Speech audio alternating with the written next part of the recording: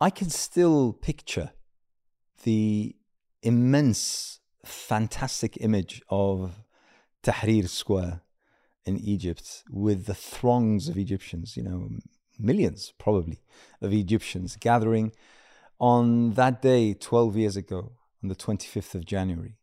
People from across Egyptian society, from across all sorts of borders, from different ideologies, different backgrounds, different cultures, different perspectives, different politics.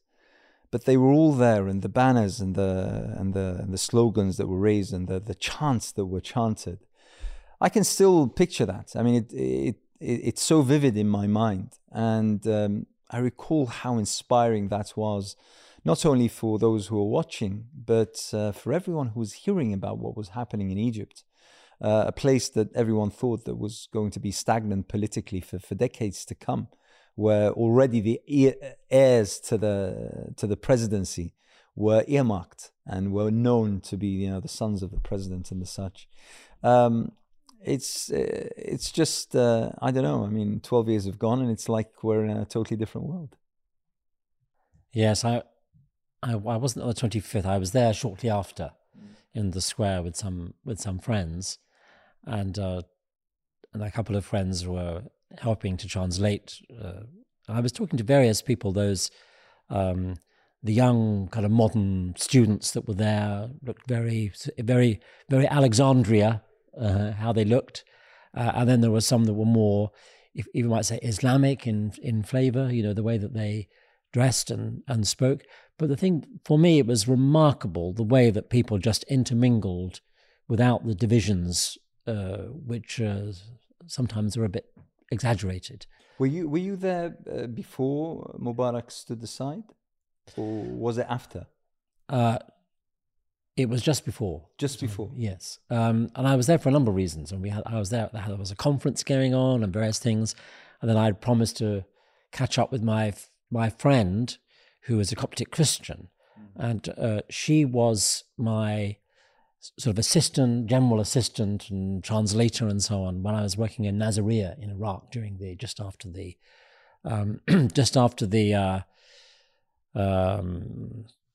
job done, yes, Bush on the boat thing.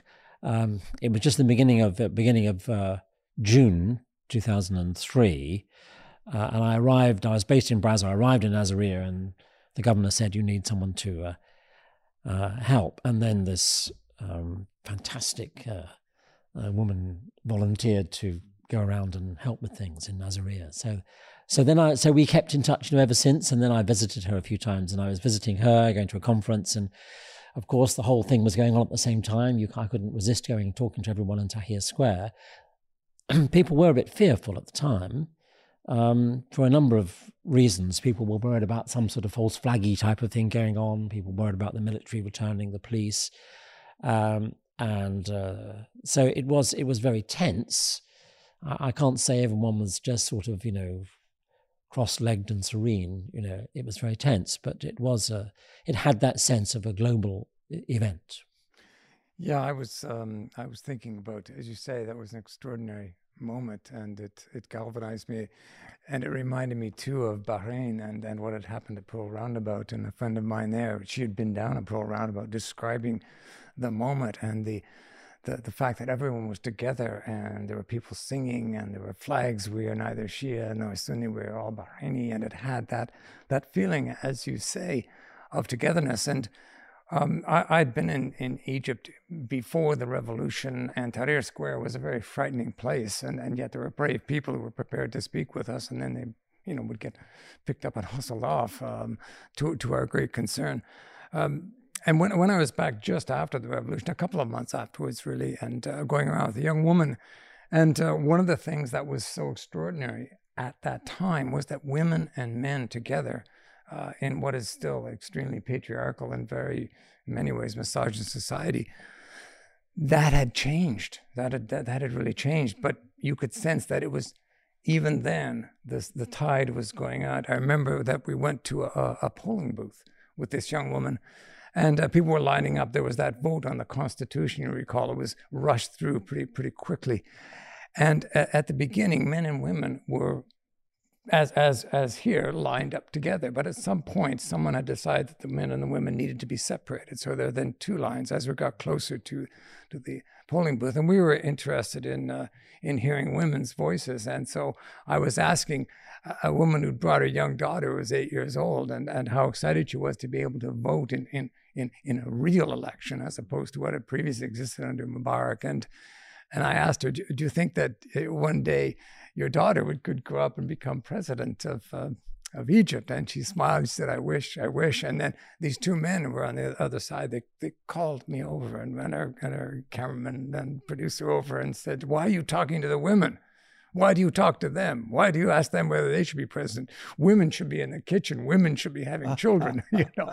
And this young activist, she was so, it sort of went beyond anger. It was distress, I think, really, because you could see which way it was going. And I guess every revolution gets stolen at a certain point, doesn't it?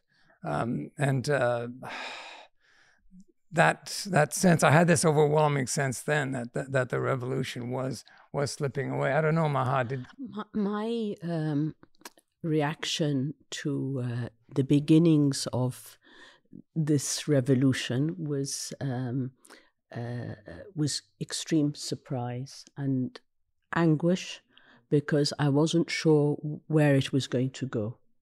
I was in London, and colleagues who were with me previously, when we were studying at university, called me from Egypt and said, "You've got to come down. You've got to come to Egypt." Because I hadn't been for a while. Was this? At what point? Early January. January 25th. As soon as it happened, and I said, "Yes, I'm coming." They said, "This is the moment, you know, you've been waiting for, that we've all been waiting for." I said, "I'm coming," and there was a point. It was just soon after the 25th. It was very difficult to. There was a bit of a crisis in Cairo airport. I can't quite remember the date. And we were desperately trying to find tickets to get me to Cairo. And I think there was a problem in the airport. We were worried there was closure or people couldn't get out. I can't recall the details, but we did. I landed in Cairo, and it was soon after the 25th, maybe 3-4 days, but it was before the Battle of the Camel. I'm trying to recall the exact day. And the next day we went to Tahrir. I went and I decided not to go with the people that I had associated with at university and where our dream was that one day, you know, Egypt would be free. They greeted me in the airport, but it was a very, very frightening situation in Cairo. I actually decided not to stay with family.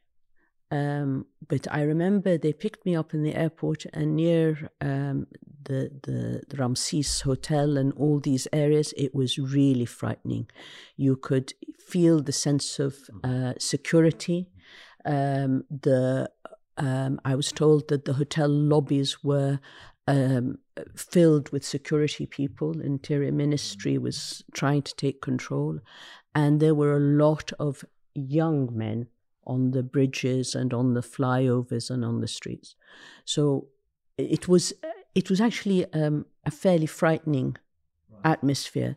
So we went to the safety of a home of someone we knew, with family and friends, and we went to Tahrir the next day.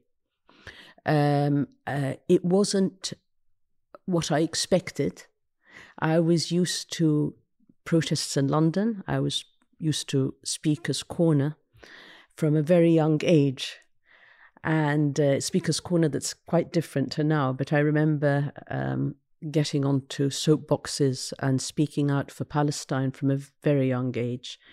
So when I went, I was somewhat disappointed. I know that's not what people want to hear, but for 2-3 days in a row, we stopped. I didn't go during the Battle of the Camel because there were people in the know who said, "Don't go, today is going to be a very bad day." And I said, "No, we still want to go." But for some reason, there was no one to go with me that day. And luckily we didn't. But we proceeded to go after that. But the atmosphere for me, at some points, was, yes, there was a festive at points atmosphere, an atmosphere where people gathered from all walks of life. But there was also an atmosphere which seemed not a real revolution. It was, at one point, I got very upset after I'd been there for several days. I said, this is a bit like a speaker's corner. Right. What are you doing? Right. We've got to get out and go towards the Ittihadiyya, right, to the presidential palace. I felt at a point, and I'm saying that maybe what some people don't hear, because of course it was incredibly uplifting that Egyptians had poured out. But there was a sense very soon afterwards that we were being hemmed in the square. Right.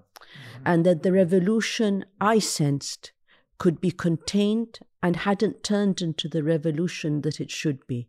Because we were contained in a square. Right. Were you, I mean, did you sense... So you're talking about a time when the security forces, and particularly the army, hadn't made its mind up as to whether... I think that the army was watching very closely and had made its mind up from very early on to contain the situation, but as calmly as it could. So there was a sort of a tank nearby, and people were allowed to go and take photographs and so on. And there was a very discomforting feeling, maybe because I came from outside and I never believed that the people in the army were hand in hand, and that was the slogan that was being promoted. I have a story on that. I'll tell you. When I went after Hosni Mubarak stood aside. I went on the following Friday, and as soon as I landed, I headed directly, before even the hotel, I headed directly for Tahrir Square, because I mean, the inspiration, I mean, obviously your perspective is from someone who was within, who was inside, and from quite early on. When at that time, no one had anticipated that within a few days, Hosni Mubarak would stand aside. But when I arrived, I went to Tahrir Square, and it was immensely uplifting. I mean, the fact that people were standing together, the kind of slogans I thought were, you know, I remember commenting, I had a new Twitter account, and I was, you know, commenting how those slogans were so mature from the political point of view. They weren't divisive, as people had expected, that the Islamists would have their own, you know, sort of corner, and the leftists or the secularists would have their own corner. But I remember vividly, you know, going down one of the streets, shooting off Tahrir Square, and seeing one of the tanks where people were lining up in order to take photos with the tank and with the soldier inside the tank, and everywhere was the stamp, al-Jaysh wa al-Sha'b Eid Wahda, the army and the people, one hand. And I then went off to shoot off a tweet saying Arab armies were never there for the people.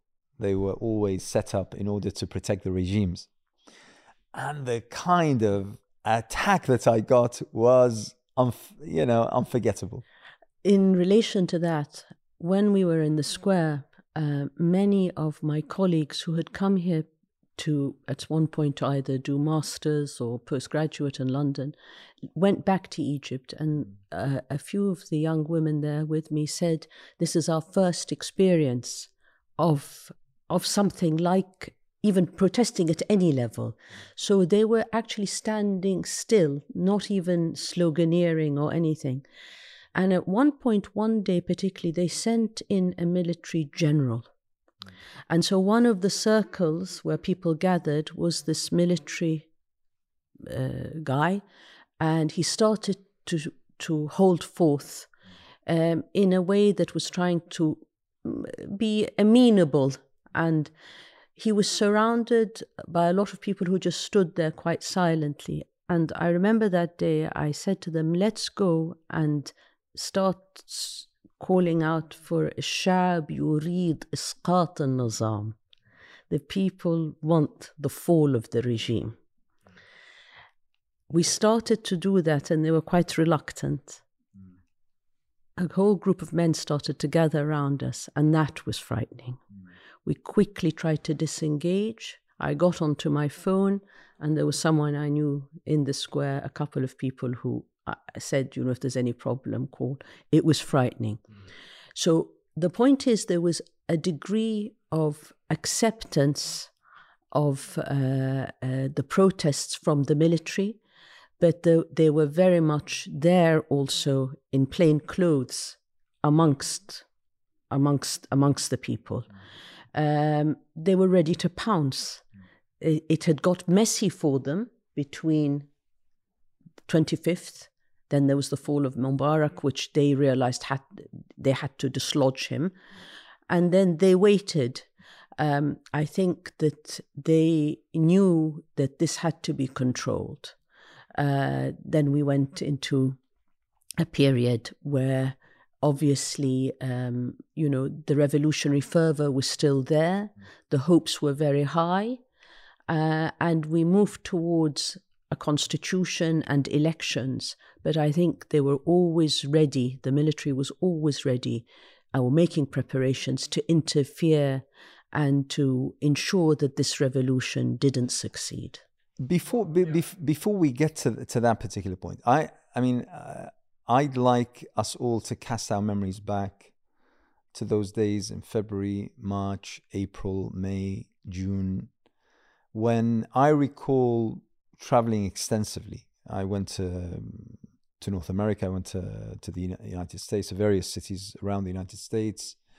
I went to Malaysia, I went to Australia, and wherever I went, people spoke of Egypt. I mean, obviously, we were in the fervor of the Arab Spring. Tunis had happened, and Ben Ali had been dislodged. Then Egypt had happened, and Mubarak had been dislodged, and then things moved on to Libya. And Bahrain had happened. Bahrain had happened, Yemen had happened, Syria had happened.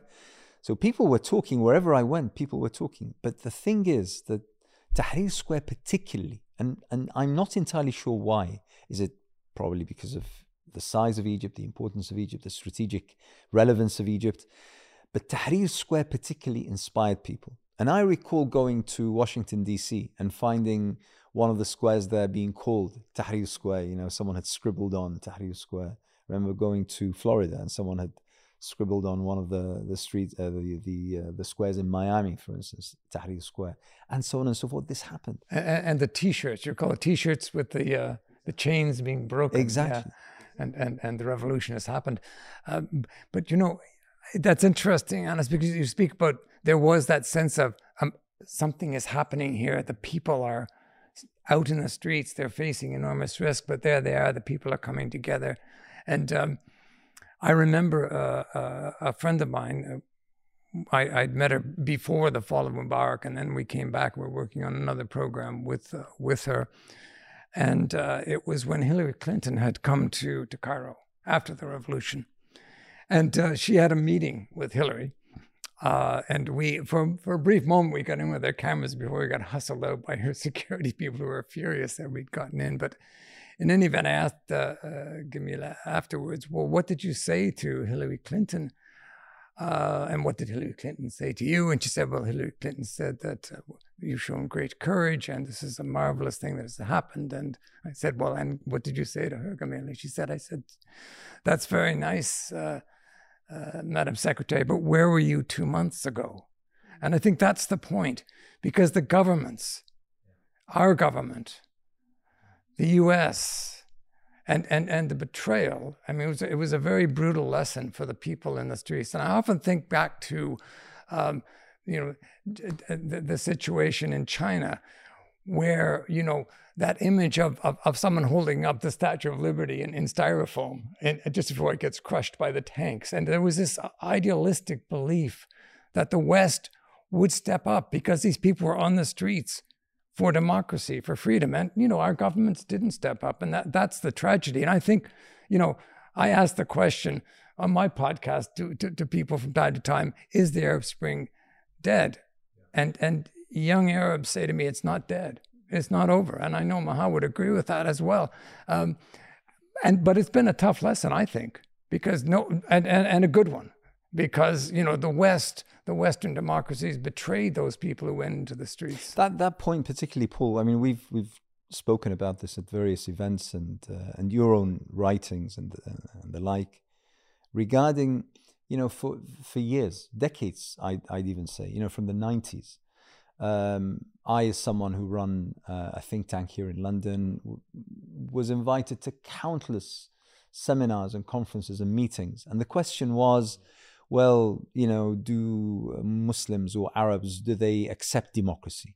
They accepted democracy. They espoused democracy. They fought. They gave their lives for democracy. What happened? Well, this idea that some parts of the world cannot accept or cannot manage democracy is a kind of slur which you hear, and it was used in the wars in the Balkans. These Balkan people, they can't accept democracy and all this type of thing. The Soviets can't accept democracy.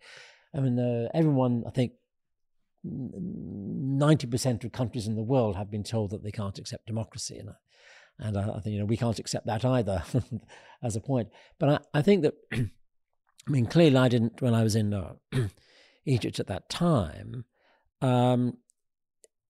Obviously, being a Brit and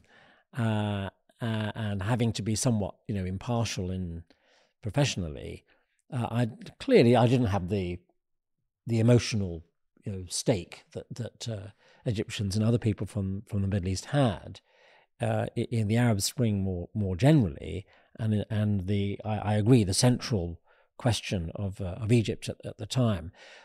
But even though I was uplifted by the interaction between the people in Tahrir Square at the time, in the back of my mind, I was 100% sure that this was a blip, and it wasn't going to result in a permanent change in Egypt, or indeed in any of the countries. What led you to think that? I mean, why?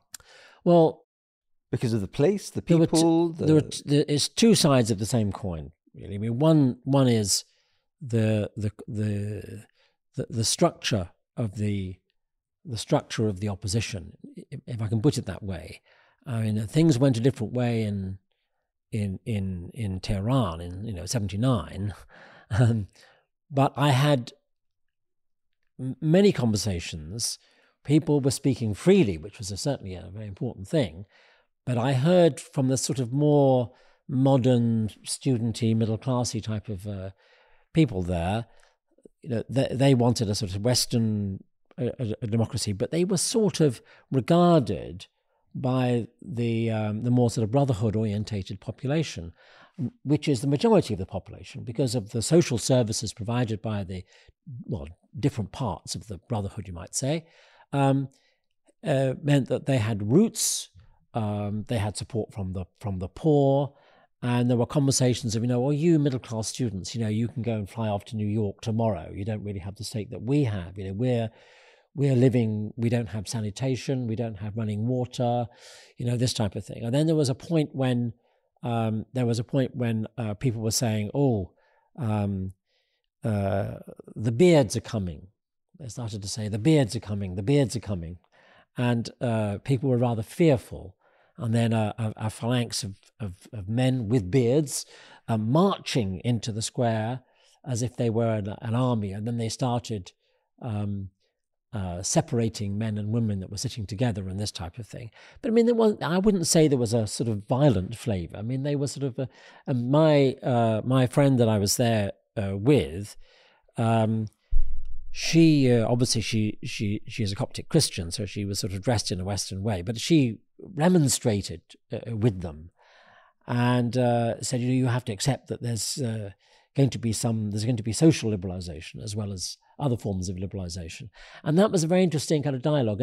But once people were out of their phalanx, out of their sort of military style march into the square, and people were sort of mingling, you could see that there was a scope for a sort of compromise between them. But that was the first reason that sort of made me think, well, this is not, you might say intellectually, in the protesting led by the more westernized younger people, but that's not where the political roots really are. So that was the first thing. And the other thing is that it didn't matter who I spoke with. flavour they were, or whatever it is, people had not really done much work as to what you do after you push the regime over. Yeah. And this is probably true across the Middle East. And people didn't really know, when people were saying, oh, you know, that we hope the military will be with us and it could be our saviour and all this type of thing, it meant that they didn't really understand where the power and money was. But isn't that the very nature of revolutions, Paul? I mean, you really can't expect from a revolution, a popular revolution, a peaceful revolution at that, to sort of have some sort of plan or strategy that it's thought out all these questions, don't you think? But one has to have a notion of it. And I think the key issue here with Egypt and with much of the Arab world is you actually didn't have, let me use sort of almost leftist jargon, you didn't have a revolutionary vanguard that took control of the institutions of state. And that's why, in some respects, it was a peaceful intifada. It was the first time uprising. It was the first time that people felt, you know, they could be free and they could speak freely.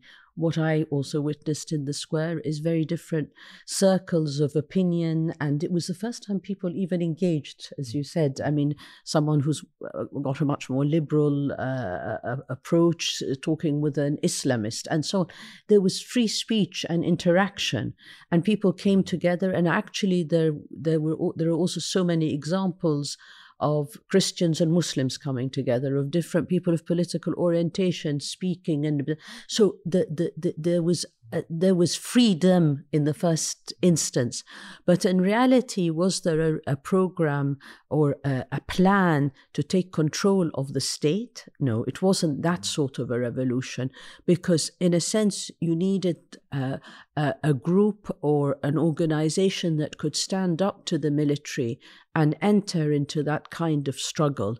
The struggle hadn't reached that point, and the military had the power of the tank, and the other forces on the ground had popular support, but they didn't have a plan to control the state or the institutions of the state. And this is why in Egypt we use the term a lot, the deep state. The deep state remained quiet, and ultimately, although it had elements of it that may have Would it be fair to say that the nature of the revolution and the time scale it took, I mean, we're talking about a regime that had been in place for, 50, 60 years, being the head of the state, being dislodged within a matter of a couple of weeks.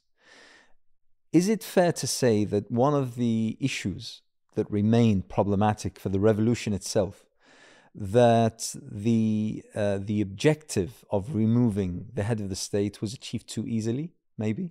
Too quickly? And maybe with the help of the military. With the help of I remember at the time, I mean, to follow up on what was being said, I was also in Egypt, having left at a time when I was going to do a program on Tunisia for crossing continents for Radio 4.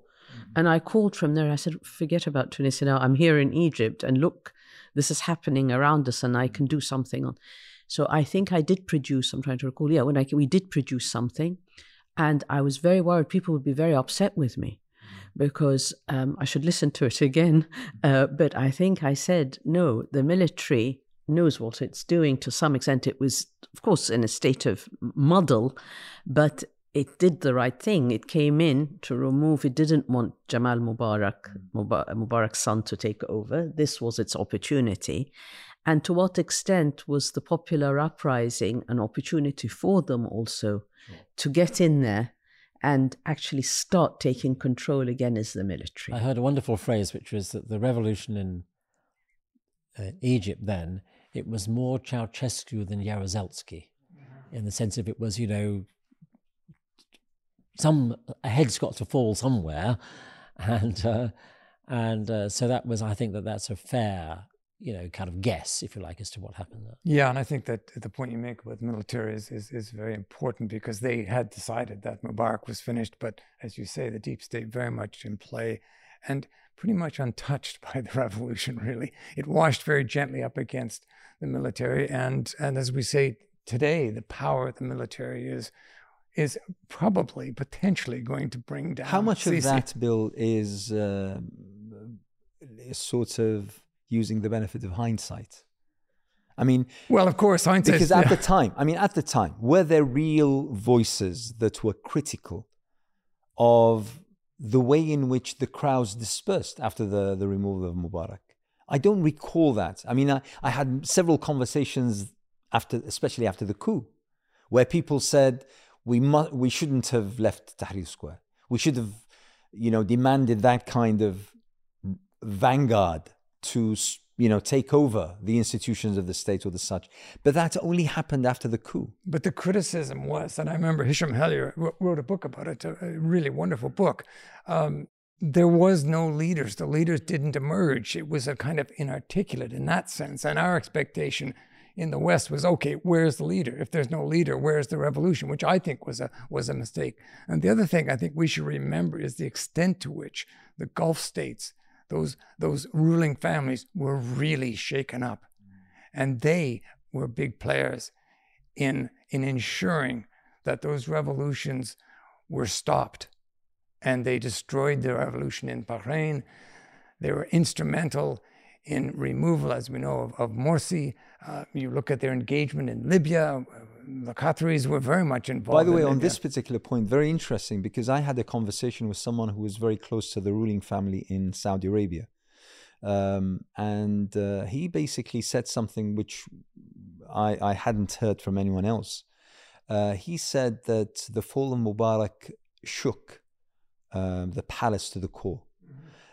Because only a few weeks earlier, the King Abdullah, had been in Cairo. He'd been at the pleasure of Hosni Mubarak. They'd enjoyed, the luxury of the presidential palace and the resort and I don't know where. And then, within a matter of days, he sees how peaceful demonstrators, not armed, not using any kind of weaponry or the such, without foreign intervention, American or otherwise, being brought down.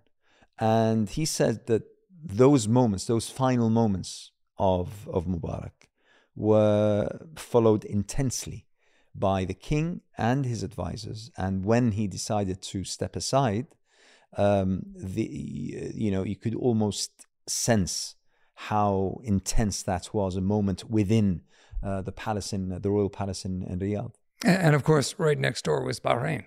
And Bahrain, they saw very, very clearly, very physically, as you say, the power of a peaceful revolution. And it was inevitable that the Saudis and the Emiratis were going to come in. It was just a question of when and how. And they basically allowed the ruling family to do what they needed to do. And it got very messy and very ugly and very violent in Bahrain. And the situation in Egypt, once Morsi had lost, or I think apparently or probably did lose, the support of the people because the economic system was in a mess, and he only had a year, for Pete's sake. The guy was the first democratically elected president. He wasn't given any time at all. And, we just let that happen. Do you remember that? Was this a coup? Oh, I don't know. Perhaps it was a coup. But Bill, the plotting started so early on, and I use the word plotting. I mean, if the military had its eye on controlling the situation from the time of the fall of Mubarak on February the 11th, it continued to have its say. Whether it is cutting off the electricity, not allowing the rubbish to be collected. I mean, these are not just stories. There is evidence that they tried to make everything go wrong from day one after the election of the late President Morsi. And in a sense, those who colluded with them, it wasn't just the military as we know it now, those who colluded with them were those in the deep state and the business elite as well. I'll tell you a short story when I used to go to Egypt every month, partly with the think tank I was associated with to hold workshops and meetings, closed meetings. This was after the revolution? This was after the fall of Mubarak.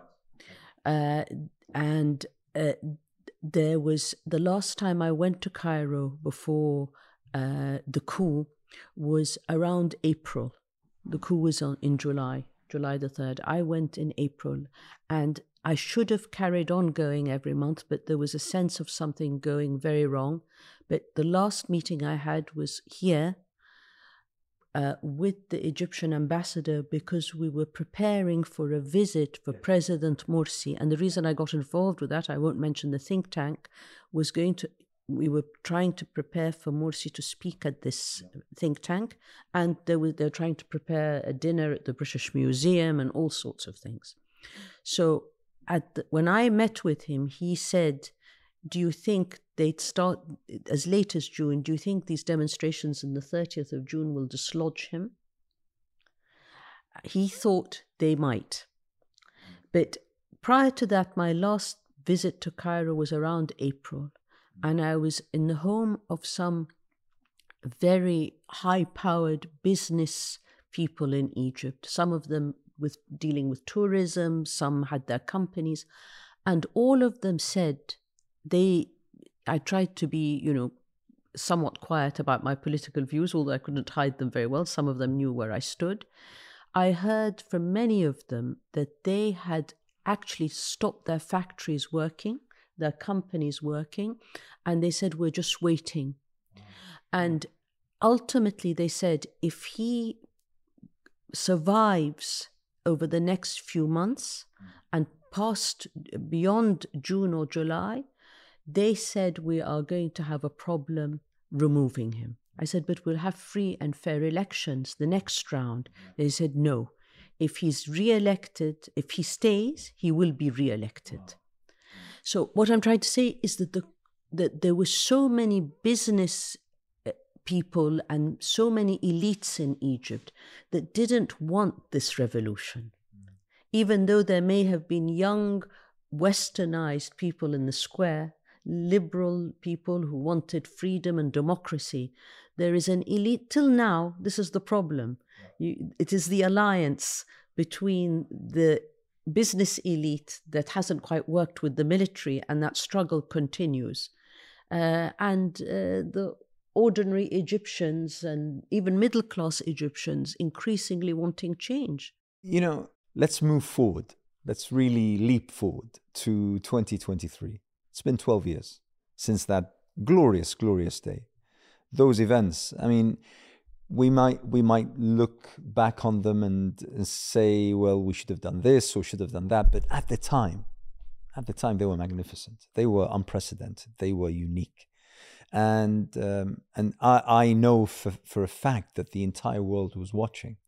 As I said, I traveled and I saw with my own eyes how, I was taken aback by certain friends from the left over here saying, that's precisely what we should have done just before the war in Iraq. We should have never left Trafalgar Square. I heard it from them.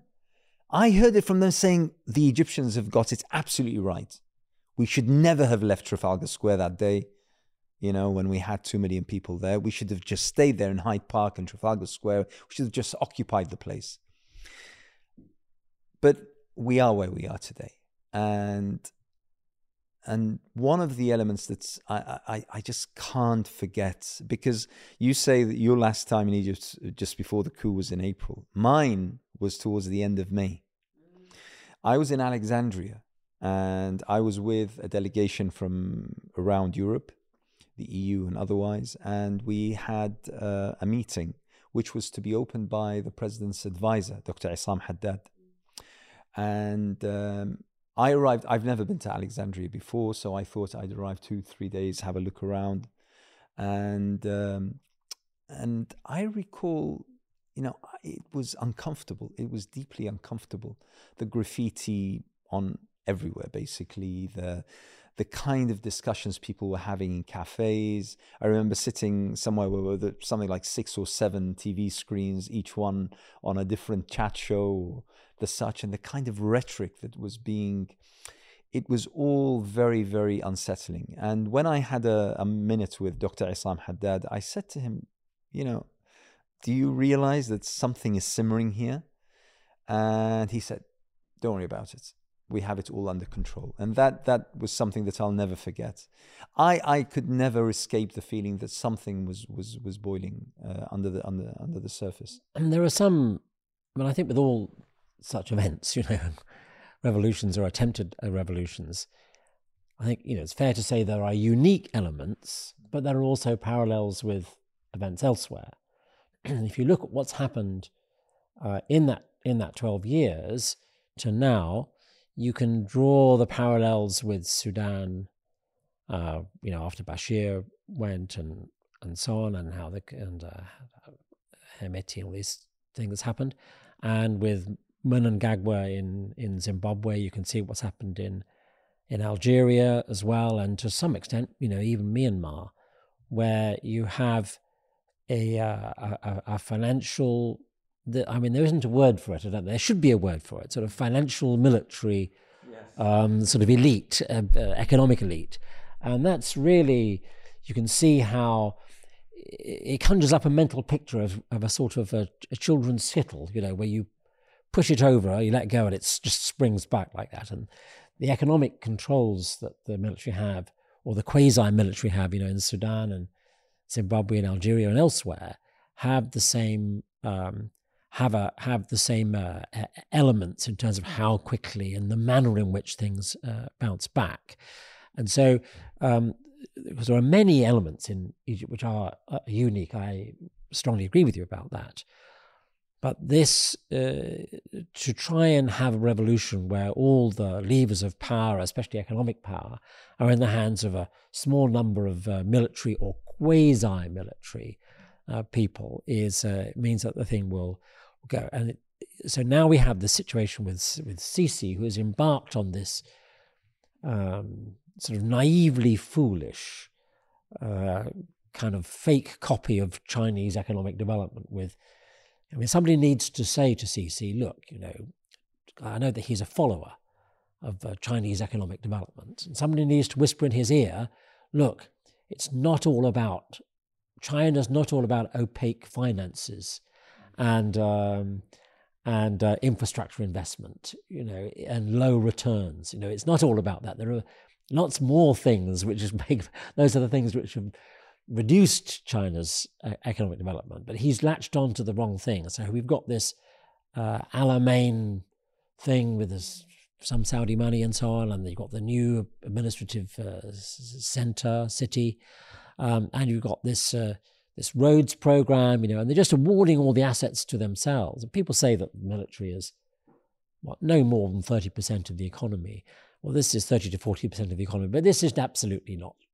Statistically, it may well be legally true, in reality, it's not true in a bigger picture. Well, exactly. The military controls so much of these massive construction projects. The cement industry, for example. One of the ironies, I think, is that the military squeezed out a lot of the private sector. Of course, absolutely. But he's put himself into a bit of a bind, I think, because not just attempting to do what the Chinese are doing, but he's looking at Mohammed bin Salman and the giga projects of Mohammed bin Salman. Well, I'm sorry, Mohammed bin Salman is a huge, vast pocket of money, the Public Investment Fund. What does Sisi have? He's got to go to the world market to borrow and borrow and borrow and borrow. And when you talk about things like the basics, I was in Cairo in 2008, and there were the beginnings of bread riots, when we had to get out in a hurry because they saw a camera and took the wrong, the wrong idea about it. So that was really then you could see the beginnings of the revolution. If Sisi cannot, and he isn't able to control inflation, if he cannot provide the basics to the people, then there will be another revolution, or the military will simply say, okay, your time is up. We're going to put somebody else in. And the other side of this is that the Emiratis in particular have said, you know what, we're not going to keep pouring money in.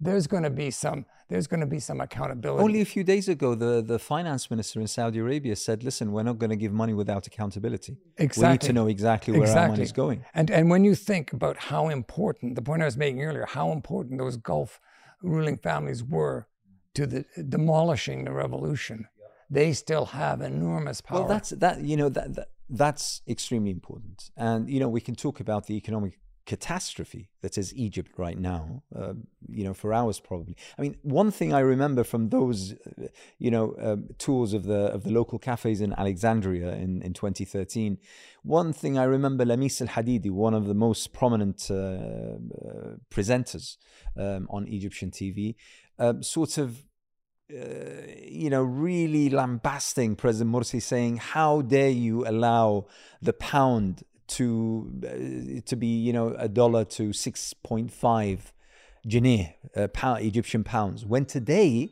it's more than 30. It's more than 30 pounds to the dollar. You talk about the kind of debt, the level of debt that Egypt is in today. We're talking about future generations. You're talking about 2-3 Egyptian generations that will continue to try to pay off that kind of debt. And yet you're talking about a country that has not moved on a single inch towards any kind of development. I think the whole regime is in real crisis. He has survived, and he might survive a little longer. Or these regimes can, because they have the power of the tank. They have regional and international support, can go on, and they have the willingness to repress and continue repressing. We've seen it in Syria.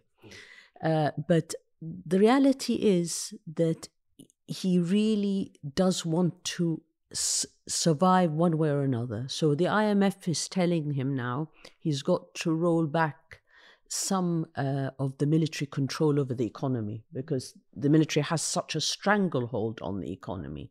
And I remember also with one of the key figures after the election of President Morsi, economic figures, saying to me, experts saying to me, we can do very little because the military has a stranglehold on the system, the whole economic system. So it's something that's gone on and on for years in Egypt.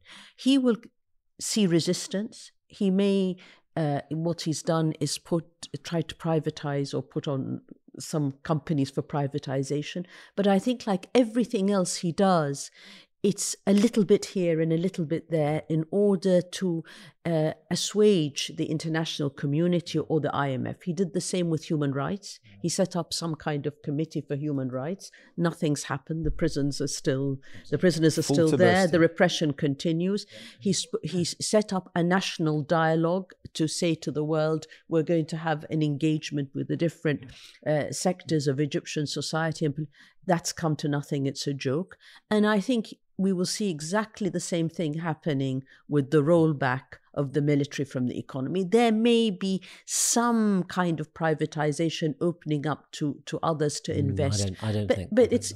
I mean, you don't think that's going to happen even. It's not going to happen. I think it's very difficult to separate out these economic structures from the position of Sisi himself. I mean, clearly, the whole idea of spending money and sloshing money everywhere is to keep his position. And the only reason he's still there is because he's promised everybody, slice of the cake, wealth. Yeah. And so he's gone down that route, and he's gone down that route further than anybody else in the past.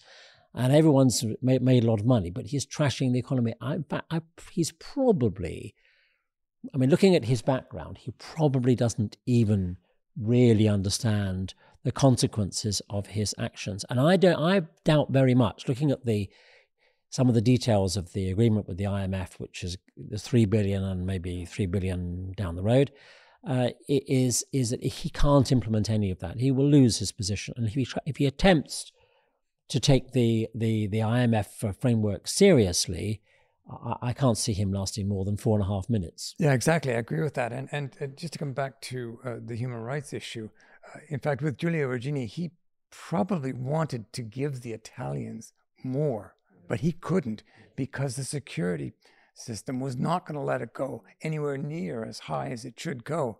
So that was clearly a signal that he's got himself in a box. He's got himself in a dead end. And I really do feel that, as we're saying, that the clock is ticking.